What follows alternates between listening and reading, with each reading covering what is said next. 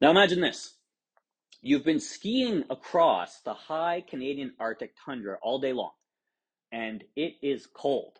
It is close to minus 50 degrees Celsius. And it's also blowing 100 km an hour, so it's close to minus 80 degrees Celsius. It is so cold and so brittle that when you get to the end of the day and you reach in your pocket and you pull out that granola bar that you've been thinking about for the last hour and you go to bite down on this granola bar, it is so cold and so brittle that when you bite down on this bar, your entire front tooth shatters. That's right. Welcome to Real Van City. My name is Michael Tranmer, and today's guest this week on the program, Kevin Vallely, this is what he does for fun. Kevin is a world-class explorer and leadership mentor. This is a really interesting conversation that we had on this week's episode, not just about the expeditions that he does, and he's got a big one coming up this winter to Ellesmere Island, and look that one up on the map, and you'll see that it's the 10th largest island in the world, and it's way up at the very top of Canada. So he's going to face some extreme cold. In this episode, Kevin shares about the inspiration behind these expeditions that he does and the importance of finding meaning and purpose in his adventures. He talks about the collaboration with his Inuit teammates that he has and all the training that is involved to safely complete these journeys. We also talk a lot about the creativity and the design involved in the planning and execution of these expeditions, and also the importance of embracing a real childlike sense of play and exploration. We talk about his adventure work and how it pairs with his work, his professional work as an architecture, and also the work that he does with the AIP group. He works with this incredible group of other extreme athletes that they work with the senior leadership and senior executives, and they really marry the adversity of these adventures and the extreme sports that they do with the challenges in the business world. So all sorts of interesting facets in this. Buckle up, enjoy, maybe get an extra blanket or a toque because we talk about the cold quite a bit, but I think you'll enjoy. All right, let's get to it. Here's Kevin. I'm looking forward to this conversation, naturally talking about expeditions, past and future. I know you have a very important one coming up in February that we were talking about before we hit record here. So yeah, I think this conversation is going to go about expeditions and adventure and nature and why you do that. Yep. And also looking forward to talking about the leadership aspect as well, and how you match that with everything you do on your personal side and also on the professional side as well. And I guess the third part would be like, how do you balance the architecture as well in that compartment of your brain? So looking forward to the conversation. Yeah, me too. Yeah. So what are you most excited about these days? Most excited about these days would be my expedition coming up this winter. I mean, that's really on my mind a lot these days. It's difficult when you do these major expeditions. The hardest part is getting to the start line. There's a huge amount of sponsorship required to pull them off. Certainly when you have aspirations like we do for this particular expedition with filming and so forth in very, very remote locale. So it's been full bore for the last, essentially we've had this dream to do this for 3 years now. So there's been a lot of work going on for 3 years. But the last year has been pretty nuts. And this expedition is going to capture which specifically? Well, we're traversing Ellesmere Island from the southern point to the northern point. For those that don't know, Ellesmere Island in the Canadian High Arctic. It's 10th largest island in the world, and it's sort of beside Greenland. Greenland's bigger, but it's at the northern end. So when you're at the northern tip, there's a Royal Canadian Air Force base. They're called Alert. And Alert is the eyes and ears to Russia right now. And it's the furthest most northern permanently inhabited settlement, if you want to call it as such, on the planet. There's 50 odd people there, military, live year round. And that's where we're going to be finishing. So it's a pretty neat idea of traversing this landscape that few have ever traversed before. Certainly the route we're doing at the time of year we're doing and the way we're doing it, it's never been done in modern time. And it's going to be really eyes into a different place, truly like Mars. And it's always been a passion of mine to go there. And what's the inspiration behind doing it? Well, it's an interesting one because it's changed as everything does, right? You have goals, but your purpose is kind of always the same. But for us, the goal was originally for myself and my teammate Ray Zahab, who I skied to the South Pole with and so forth, to ski across Ellesmere. That's what we know. We drag big old heavy sleds across these landscapes, and we know it well. We've done it a lot, and we set out to do this. We anticipated it would take us 50 days. With all our research, it suggested it would. And we started out and realized pretty quickly that we attempted this 2 years ago. And as we were heading out, it was real cold. Like we're talking next level cold there, minus 50. And it's interestingly, we could not move the speed we had thought we could. And not with the gear. We had 50 days of food, about a 300-pound sled. And we anticipated we'd be able to do, maybe 30K a day, up 20 to 30K a day was the hope. And in the end, we were doing 10 kilometers a day and killing ourselves doing it, and realized this 1,000K journey was going to take 100 days, not 50. And we had 50 days of food. So all the alarm bells started going off. At the time, we had a snowmobile with us for a period of time, independent of us, but filming us, because we wanted to capture this too, not just be out there with our little cameras. We wanted to get something of this. So they were going to be with us for a while. And we thought, well, okay, let's go from being unsupported to a supported expedition. Let's give them some of our gear for a short period of time before they turn back. And maybe that'll speed us up as we go. It sped us up a little bit, but still it was proving to be very, very difficult. But with this extreme cold, these machines couldn't survive. So they started to break down. And they were older machines, and there was no way they were going to make this journey, or as far as we had hoped as well. Everything was falling apart. And it was finally on the last day that, or second to last day, one of the machines had broken down in camp. They were fixing it. And Ray and I said, we're just going to go. We're just going to ski ahead. And we'll meet you guys when we do. And it was like, I don't know, 9 a.m. And you understand again how nasty it is out there. And we were going much lighter now. We weren't carrying our survival gear with us. We basically had a shotgun for polar bears, packed with some, down jacket kind of thing. And off we went, anticipating to hear the drone of the machines coming through in the next couple hours. And nothing until 4 in the afternoon, 3:34, and lights dropping, of course, because that part of the world, it's getting dark real quick at that time of year. And it was getting real cold. We had no gear. There was no machines. And I remember looking up on that hillside, and there was a pack of Arctic wolves checking us out. And interestingly there, you'd think that'd be kind of fun. The wolves of Ellesmere, some are very nice, evidently around Eureka. And according to all the locals in Grise Fjord, they will hunt you and eat you in a moment. So here it was. Well, I don't know what group they are, but they're up there. And we were also now back in polar bear territory, really without the stuff we needed to protect ourselves. And it became serious. So we started to turn around and started to ski back, figured the machine's not going to come. We have another now 25-kilometer return trip in the dark when we heard the drone and the machine coming. And the next day, we said to ourselves, we're not going to go until the machines start in the mornings. And the next morning, of course, the machine didn't start. And we just stayed in our tent. It was 1:30 in the afternoon before it started again. And we realized, no, this is not going to work. We got to rethink this. We got to pause. And we could have just quit and said, beaten, done it. That's it. But no. And on our way back by machine, Terry Noah, a young guy, was helping us out, and is going to be helping us on this expedition as well, saying, if you had dogs would be the perfect solution for this. You don't worry about the machine, in a sense. You don't need fuel for the machine because you just have food for the dogs, and you can hunt that on the land. They're natural polar bear protection, and this is the way the people of the North have been traveling for millennia. And it was a real aha, going, okay, maybe that's a way to do this. So fast forward 2 years, and we're now going to be doing a combination of skiing and dog sledding. You don't just hop on a sled. You actually end up skiing beside it because the dogs are just kind of helping you with your gear. But we've also, we have teamed up and partnered with 2 young Inuit leaders in the communities who are part of our team now and will be doing this with us. So it's become a joint non-Inuit Inuit team and coming together in a real way. There's nothing forced here. These are friends, and let's do this.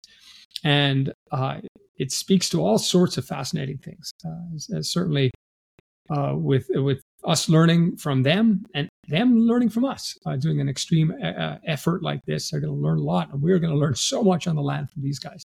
So, pretty stoked on that. Actually, it's going to be an amazing journey. Very different than anything I've done before. Wow, it's so in depth and so much involved with it. And the Inuit folks up there, when you told them about this, what you wanted to do and what you're going to do, and they're on board with that. They think it's possible. Beyond that, but it's not something that they naturally do on a. No, because it's no one in that community of Greece or anywhere there have actually traveled that far north. They go to a certain spot they know Ellesmere to a degree, but nowhere that far north. I mean, this is right across the island, right?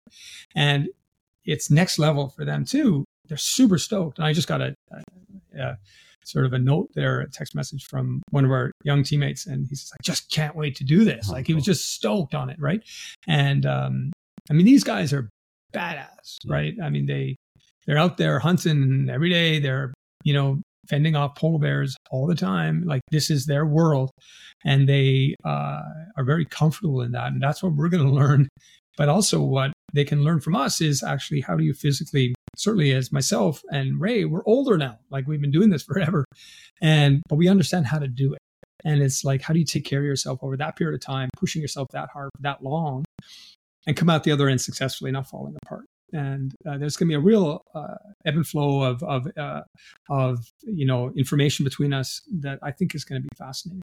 And then, as part of that, are you helping them train during these months ahead of the expedition in February, which is about only 3 or 4 months out? Like, you must be mindful of their physical fitness and what they're doing to prepare. And definitely. And certainly, Ray has been more involved than I on that. He is a trainer by profession, so he's certainly been involved and suggesting. But in many ways, you don't want to overstep your grounds either. Like, right. You don't want to pretend they don't know either. So it's being very conscious of you got to keep fit and you got to get ready. And being a lot younger, we'll probably have no problem. but that end of and certainly surviving in the real challenge in that environment is the cold. You got to understand, man. It's I don't know if I want to, but try it. Try us here. It's stupid cold. How right? cold? What does it feel like? Well, it feels nothing except that it's just it's piercing through you and just wants to get into you all the time. And the only time you're comfortable is when you're moving. If you're not moving, and that's the misconception, is, oh, it must be so hard to ski all the day. Well, actually, no. In those environments, the only time you're happy is when you're skiing because you're warm. It's every other time you're not so happy because you're getting real cold in the tent, whatever it is. But to give you an idea, I mean, I was mentioning to you earlier last year on a reconnaissance trip last year to Baffin. It was we had a special thermometer, minus 49.7. Winds were gusting at 100 an hour. So we're talking, by the charts, minus 85 Celsius. Like, that's crazy cold. And enough so that my front tooth, I just bit into a fig Newton and it snapped right off. So that gives you, that's how brittle things get. So I'm in the process now of getting this implant and everything else because it snapped off. I mean, mama, like, how cold is that? But also to give you a sense of, like, the way at nighttime when you sleep, to give you a sense is that this is probably a good feeling, is that, you have a thermarest kind of, but a foamy on the ground, but then you get a super down mat foamy as well. So it's double mat system. So you're really trying to get yourself off that cold ground. And then you wear like full top bottom Arctic level underwear and fleece, top and bottom in your body, neck warmer, big sealskin hat, and booties. And then with that, I slip myself into a vapor barrier, which is kind of like almost like a plastic bag, I suppose, to prevent moisture from going into the sleeping bag. And then I slip myself into beyond that, a 0 degree down bag, zipped up to my mouth. And then I slip myself in, not in this process, of course, but a minus 60 degree down bag, one of the best in the world by Western Mountaineering. And I have this much exposed, and your nose is exposed. And I always think it's going to get frostbite because it gets so cold. But then you're generally okay. You're warm-ish at that point, and you fall asleep. And typically at 3 or 4 in the morning, you wake up convulsing. You're so cold, shaking. with all that. Hmm. And you realize it's really hard to combat that cold. Like it's just coming at you, right? And add to this the fact that there's polar bears outside and they're coming. And can you imagine the process of having to unravel yourself out of this apparatus, then get yourself dressed, and then go outside to get your shotgun to shoot a shot into the air to scare it away? It's going to take you 15 minutes. It's one of these things is that there has to be different tactics. So you're definitely putting yourself out there a little bit with that. But that gives you a sense of it's all consuming all the time. So what? There's. It's not like there's someone staying up on guard. Like, what is that procedure if a bear You have shows up you put an emergency line. You have a polar bear fence, they call it, and just a wire, and you hook up a shotgun shell to it. It goes bang, or a blank, that is. And the theory being that when they trips it, that or a flare goes off and it scares it. 1,300-pound predator that is 3 feet away from you. Yeah, sometimes yes, sometimes no. Depends. But that's your safeguard. However, the best, because you don't know they're there until they're there. But the best form of defense is a dog. And having dogs, they know when they're a kilometer away and they start barking, and it gives you plenty of time to get ready if you have to go out. So dogs have always traditionally been the way to protect yourself from bears. Bears are much wary of a pack of dogs, whether they're going to come in. They'll scare them off. And they really are your first line of defense against a bear. And that is a very real thing up there. The dogs are amazing and they thrive. And, you get this pushback I've had from people say, oh, it's cruel to the dogs. No, it's not. They love it. These are special Greenlandic dogs. These are dogs that have been doing this forever. And they thrive. They minus 50 degrees, are curled up outside. And this is what they do. Not our local dogs could not do this. But these dogs, and they just love it. This is what they're born and bred to do, traveling on the land. And their owners love them. I mean, they're part of their family. So there's no cruelty involved here. They are part of travel, and they're part of their lives. So they have to treat them well. But interestingly, and as a side note, which is the most important thing to this story, in my opinion, is that between 1950 and 1970s, there was a real effort to based on Arctic sovereignty reasons, to make sure that people were permanently inhabited through our Arctic islands. Ellesmere Island had no one. I mean, it's 10th largest island in the world. It's the closest one from Canada to Russia. And it's like, who's to say that it's ours? And the only way you can have people saying that a country saying that it's our land is that people living there permanently. So that was the initiative for the Canadian government to start to relocate Inuit people to settlements all through the north. And, I've been to the villages of Pangerton. They took them from Cumberland Sound on Baffin Island, moved them to Pang. And Grise Fjord was from 5 families from northern Quebec who were taken up there. I said, oh, really good hunting. Surprise, surprise. You're going from a landscape where there's trees to, honestly, the most out there place on the planet. But then the Inuit were nomadic people. They would travel by dog. And it was like, fine and dandy, you can set it up. You guys just stay here. We're going to go, and people will just get up and they'll go again. And what's going to hold them there? So in all their wisdom, the Canadian government decided they would prevent them from traveling on the land by killing all their dogs. So if you talk to any elder in the Arctic, it's called the dog slaughter. And there's thousands and thousands of dogs were killed by the RCMP. And I remember speaking to one elder in Pangerton, and she was telling me how she remembers as a little girl piles of dogs that she put at 10 feet high out on the sea ice burning. So there's a real there's something there that has not healed yet. There's a wound, and in 2019, the Canadian government officially apologized, saying that we made a mistake, and has tried to bring back dog teaming as a culturally relevant activity for the Inuit. Well, what better way to do it than a joint Inuit, non-Inuit team going together to do something that has never been done in modern times? Maybe 10,000 years ago it was, when times were a little bit different. But in our times, nothing like it. By dog team, and really showcasing what's possible out there. And we're fortunate enough because we're also partnered with BRP, with Skidoo, because we're going to have Skidoos, brand new ones that can survive this, the best of the best, with us throughout this journey, filming it all.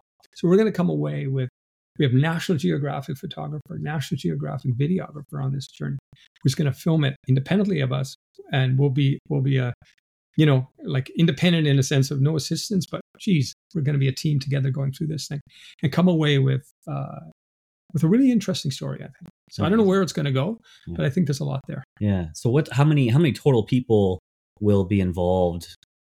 Between 9 and 10. Okay. Yeah. So not that many. Oh, not that many, but that's a lot for me. When I'm used to going 2 and 3 people. For me, like 9 or 10 people. Wow. Probably 10. And 4 of us, 2 dog teams, 1 musher, 1 skier.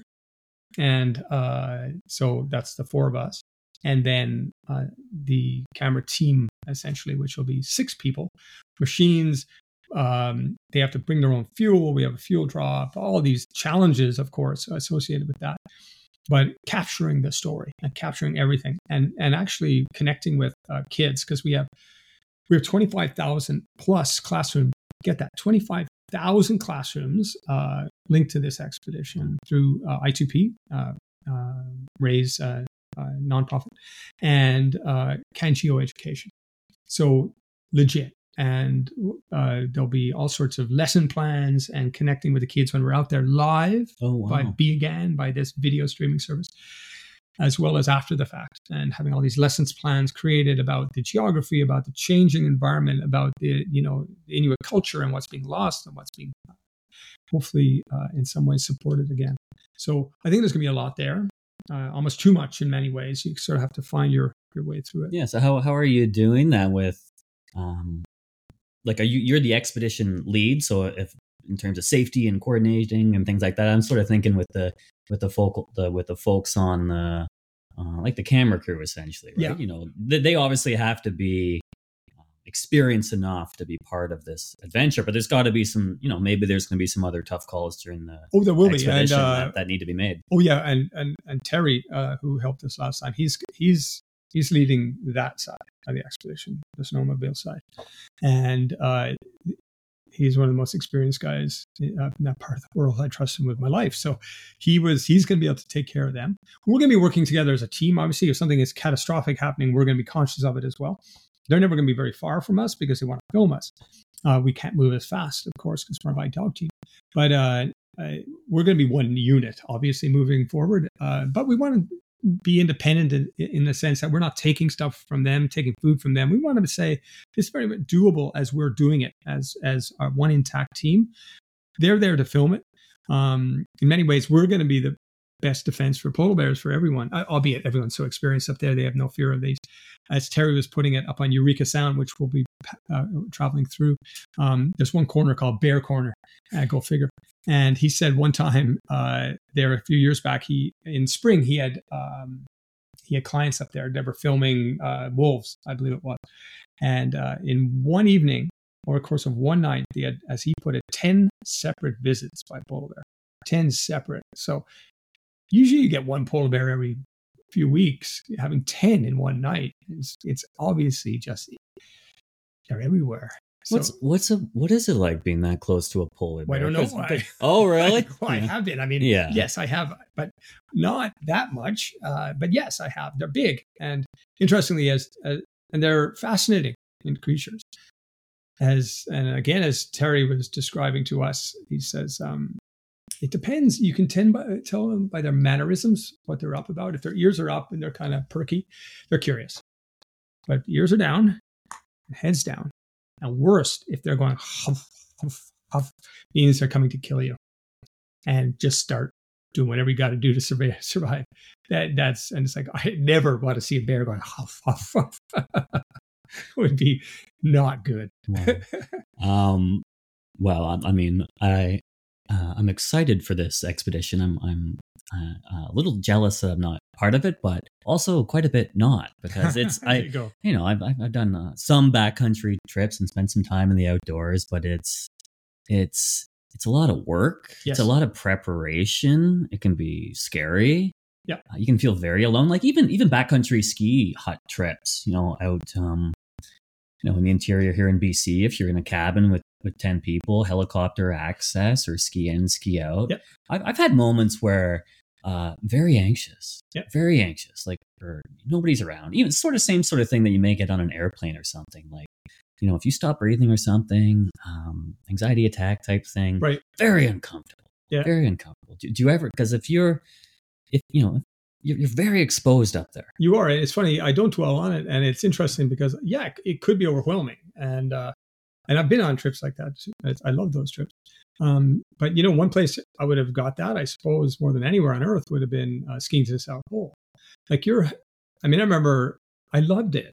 It was a weird thing, and I remember I was the last one into the tent. Typically at night, my job, I cut the snow chunks and toss them into the vestibule, guys, and a number of nights, like it's funny because it was always day. It was 24 hours of sunshine there at that time of year. That's still plenty cold, of course, but I would walk away from the tent. I would walk maybe 100, 200 meters away. And I remember I'd just stand there and go, and I think to myself, I'm in the entire planet Earth right now. I'm probably the furthest away from anything living, myself and my 3 teammates, than anything else on the planet. Because even if you're in the most remote ocean on the planet, there's life all around you, like it's all beneath you, right? But Antarctica is quite unique that way. There is no life. There's nothing on the continent, like around the edge there is, of course, except there's a half-inch insect that they theorize is blowing in off Saharan winds or some winds that live on distant mountain peaks, nowhere close to us, but that feeds off bacteria. But that's the only living creature on Antarctica. There's nothing else except people at bases and us. And you think to yourself, I'm so out there. Like this is Mars in many ways, true. And I loved it. It's strange. I didn't get, that doesn't give me a sense of anxiety. I actually find it really inspiring. I love the fact that I've been given this opportunity somehow to be in this place where really no one has been. Very few people have been. And I don't know. I just figured it was kind of an honor and something fantastic. So no, it didn't freak me out. Other things may freak me out. Nice, yeah. But not that. Nice. So where does that inspiration, where does that inspiration come from to you're also an architect, you're also a facilitator, you're also a speaker, so you have a professional side as well. You seem to, like, everything you've talked about so far is like a lot.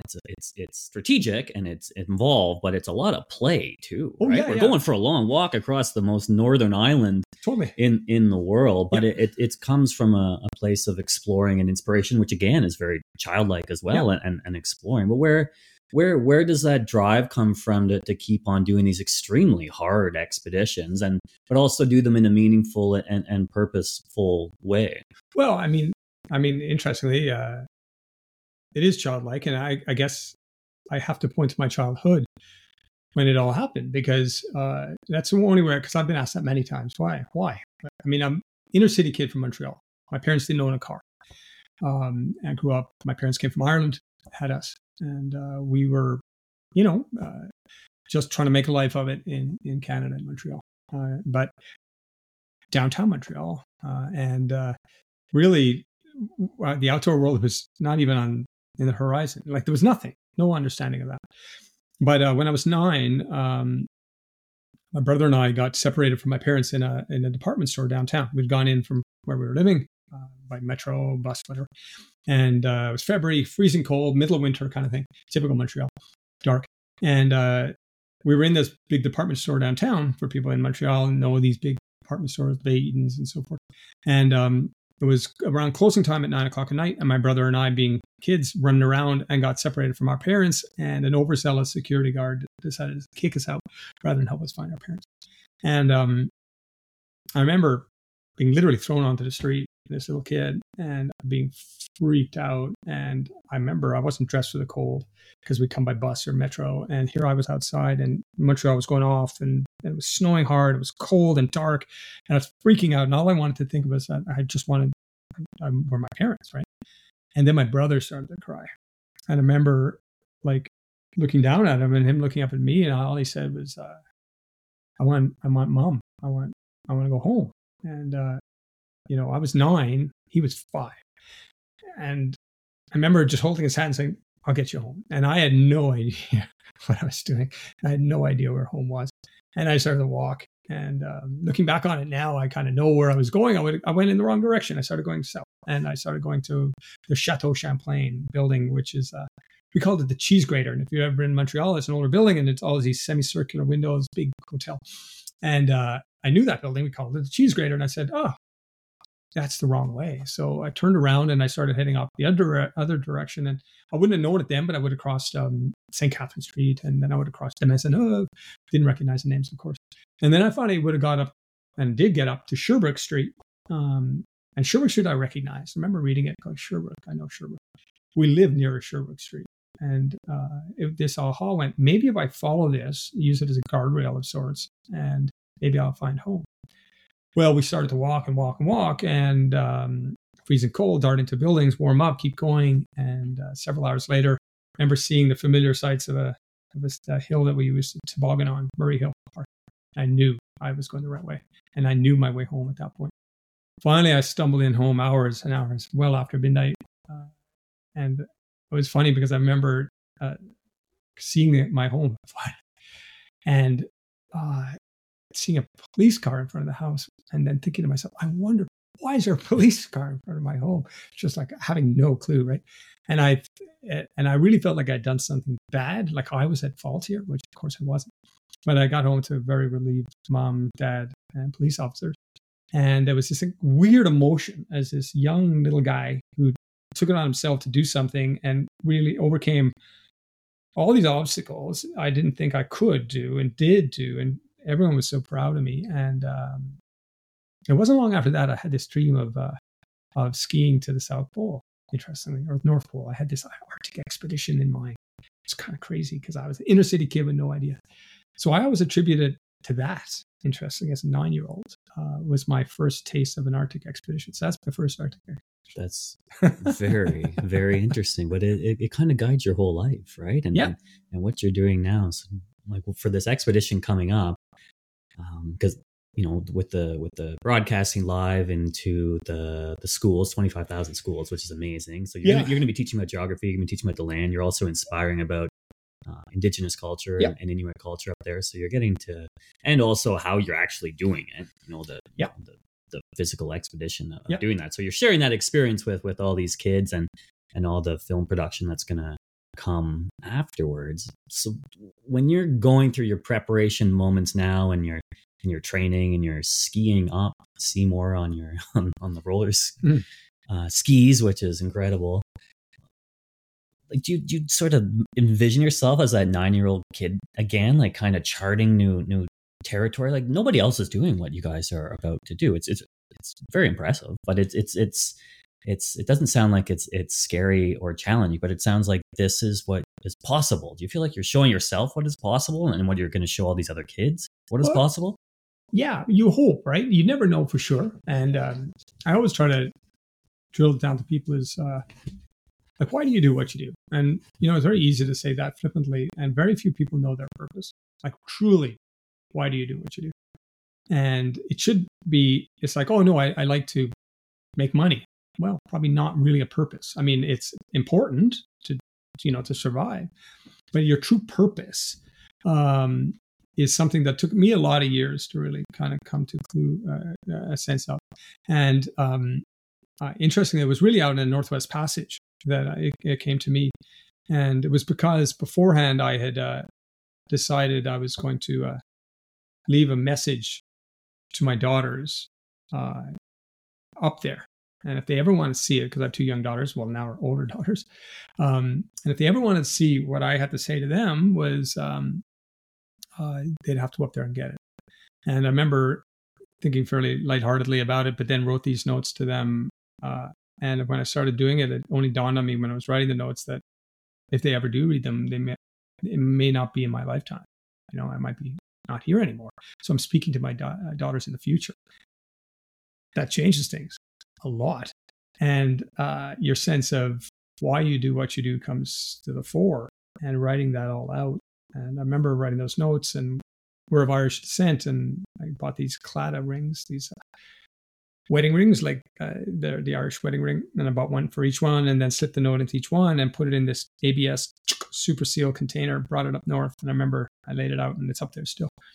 But it got me, certainly when I was putting it down, and really thinking about why I do what I do, because we were sticking our necks out on that Northwest Passage journey big time, and it was it was right after a big incident where we nearly got pulled under this huge ice flow, very sketchy.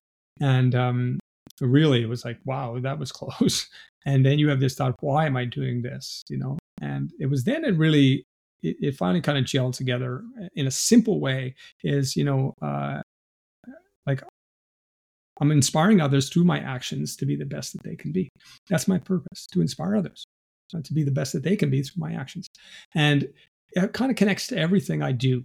If I think about it, if I'm writing a book, if I'm creating art, if I'm doing whatever it is, it's that there's that inspiration. I'm taking a huge amount of inspiration from it, but also you hope there's more to it than that. It's not all you. And in the beginning with expeditions, I realized I was drawn to something that was bringing awareness to something more so than just a physical effort. And the ones I really enjoyed were ones that was like that you had mentioned in the opening, the Sandakan Death March, retracing a death march that had never been retraced. And it was the first time. And we retraced it and chronicled that. And 2,750 soldiers had died on that journey. Or pardon me, 6 had survived of 2,750 that were marched across this awful thing. And bringing awareness to that was like, that was a real power in that to me. I really found that an important journey. So it was using these abilities, I guess, you gain as an adventurer, and your ability to deal with adversity and challenge and fitness and all the things that go with that. But there's something more to it than just saying, hey, I was just really fast, or I did this. That is great. And the South Pole was kind of that, I suppose. But I'm less inspired by that. And it's like, yeah, whatever. Yeah. So yeah, we did good. Big deal. I'm way more interested in the ones where we went to the Northwest Passage to bring awareness to the changes up there. And we didn't succeed, actually. Ended up getting blasted by storms and couldn't finish the darn thing. But there was more important in my mind. There was more of a message there. And I wrote a book about that. And I just found, for me, that's where adventure lies. There has to be more to it than just simple self-gratification, which is important to a degree. But it has to be more. I'm too old, frankly.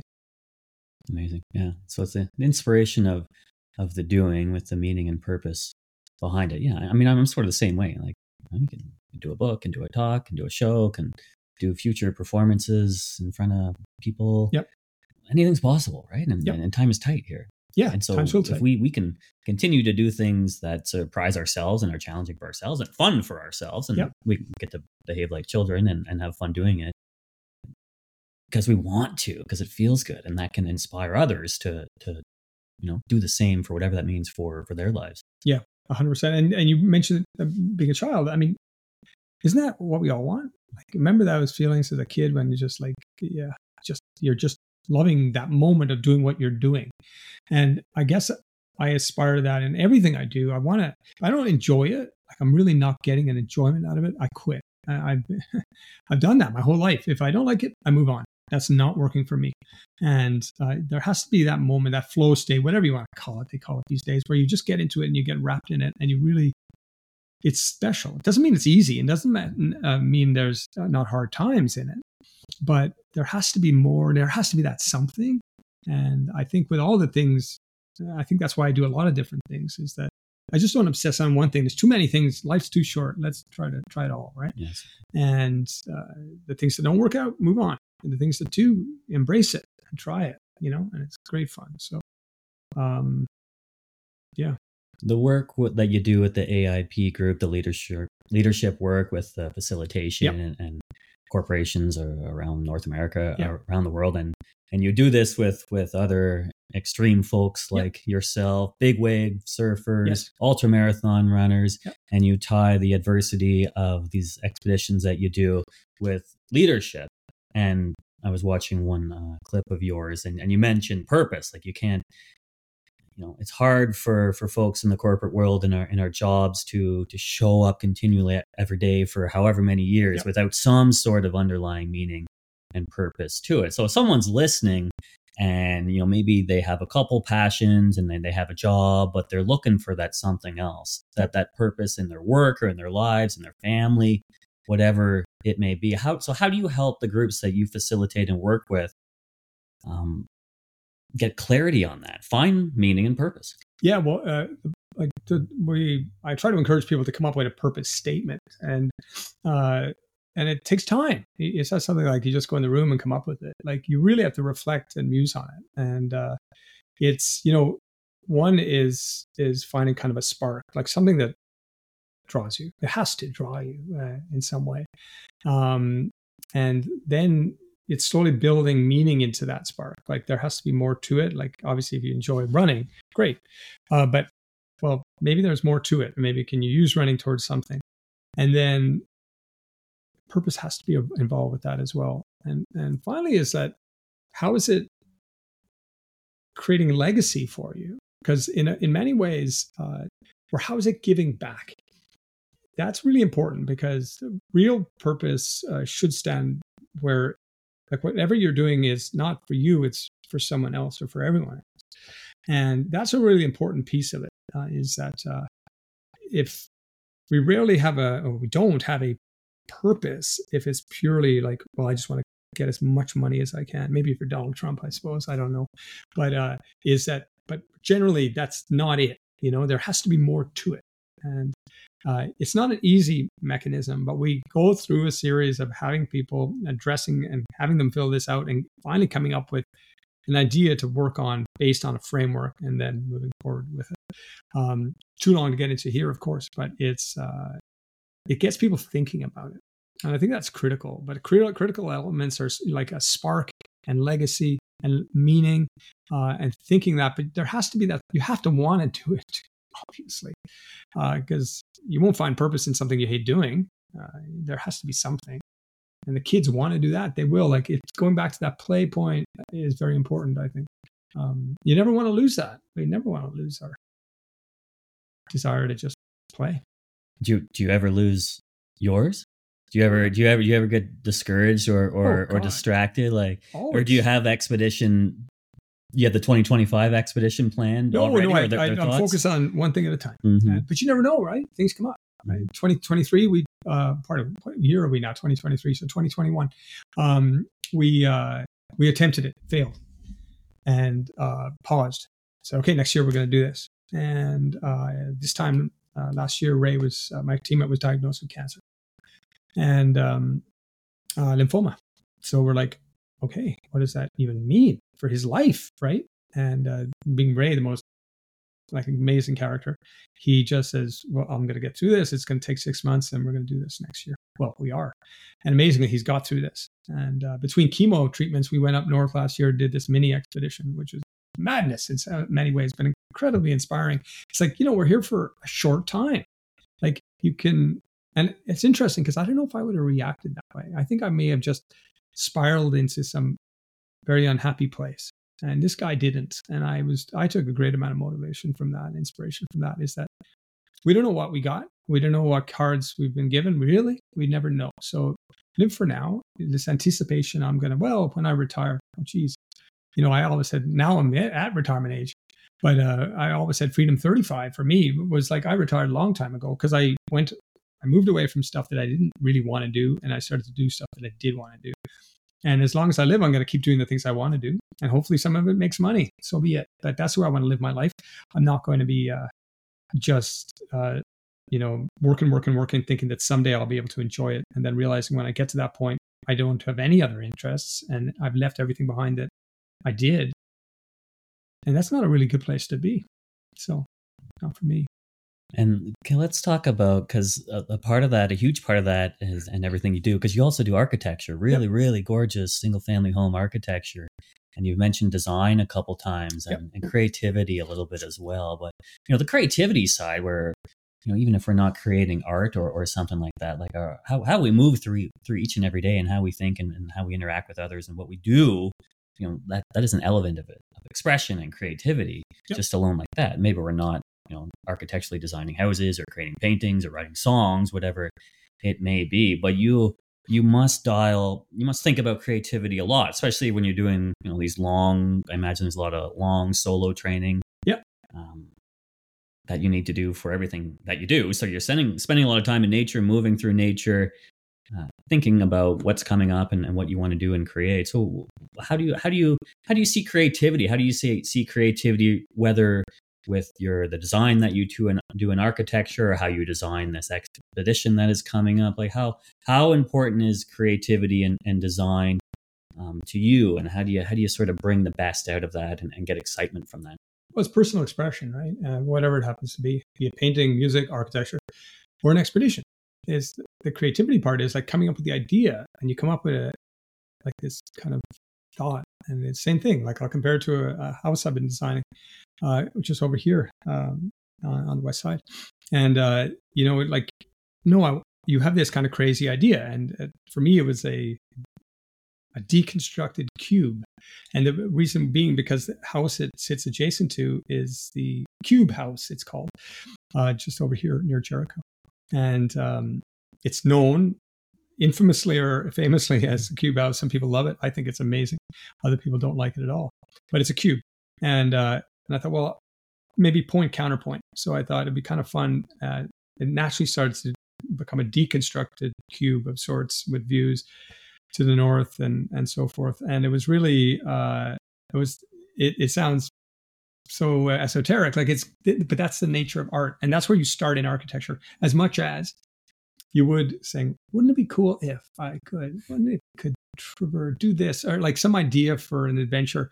It's very much an expression of yourself and what inspires you, and then you have to drill down on it and make it a reality. And as much in architecture is that you have to take these whimsical drawings you do and ideas and that you sell to a client, then you have to have it to a point in terms of a technical package that you can submit it to the city of Vancouver and go through that process, and then ultimately have and meeting all the zoning and all the building code issues, and then ultimately have this set of drawings given to a group of craftsmen and builders who can put it together exactly the way you envisioned it. And so you really have to get down to the details.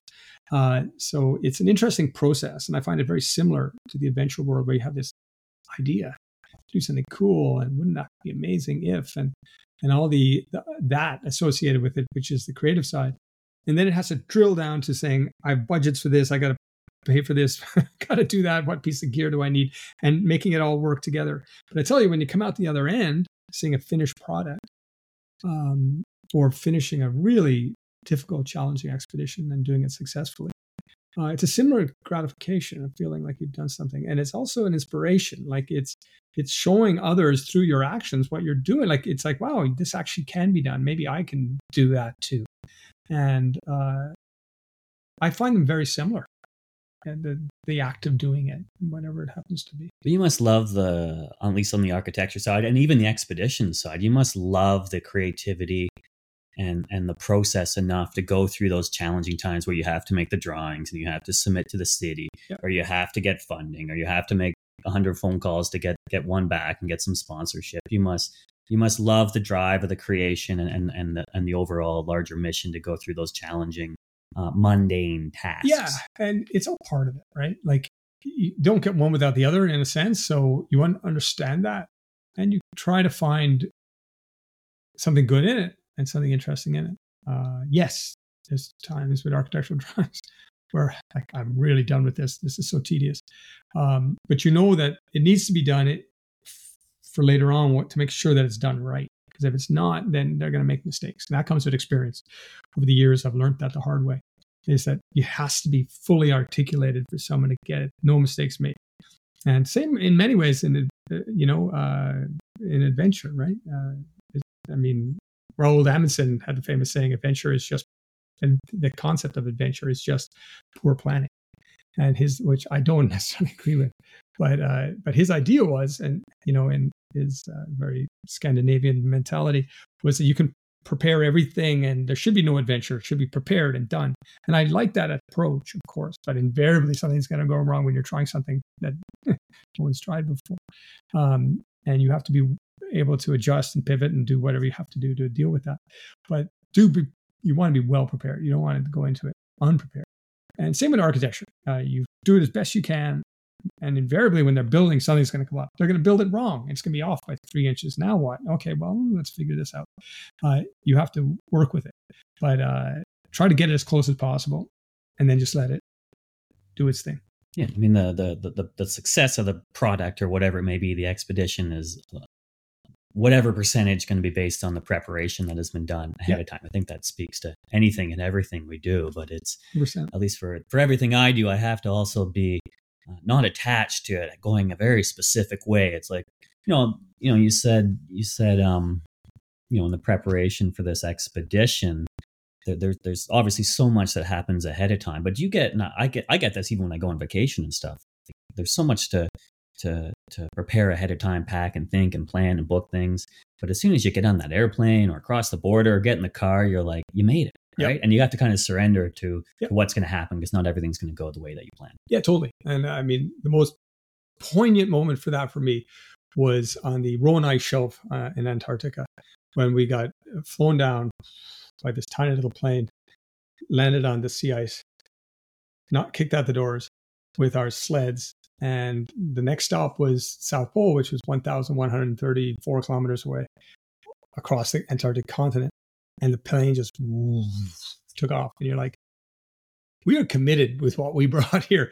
If we forgot a day's food, we're going without food. If we got our booties, you got to deal with it from this point forward. So it really freed you up in many ways. And we were confident, but still you realize, wow, pretty committed here, man. Good stories to have. Well, no, this has been incredible. So how can people keep track of, or get more information from you and what you're doing, whether in the speaking and training or the architecture or this upcoming expedition? Yeah, I mean, it's just me, my name. If you just type in my name on, we'll put it in the show notes and links and all that as well. Certainly, websites. I have two websites, but if you put in my name, you'll see both. I have a adventure website and I have a architecture website, both different. And you can get a sense of what I do in the architectural world. It's all laid out there. And on my professional site, on my professional site and on my adventure site, you can just see all the stuff I do as well in terms of speaking and leadership training and my expeditions. Yeah, and there's a link there to the expedition that's coming up. Is there a way for us to follow along in February, March? Oh, there will be. And when everything goes live, and it really will, I mean, it's a small site up there now. But and you can get that through my website. But it's going to be a very robust site that you'll be able to follow daily. We'll be tracking daily. We're going to be sharing all sorts of, as much as we can, through satellite images, video, and everything when we're out there. It should be great. Well, you inspired me already today, because I was reading through a lot of your material last night and watching some videos, and I'm like, man, I don't want to, but I'm going to get up and go for a run tomorrow morning. Yeah. I at least need to get my body moving and feel good. So I appreciate that. But no, thanks for this. And yeah, we're rooting for you. Yeah, it should be great. But it's going to be so cool to get to experience that without actually having to do it for the rest of us. Exactly. It's very hard to experience it until you're really in it, but you'll get a sense of it for sure. Beautiful. All right. Thank you. Thank you.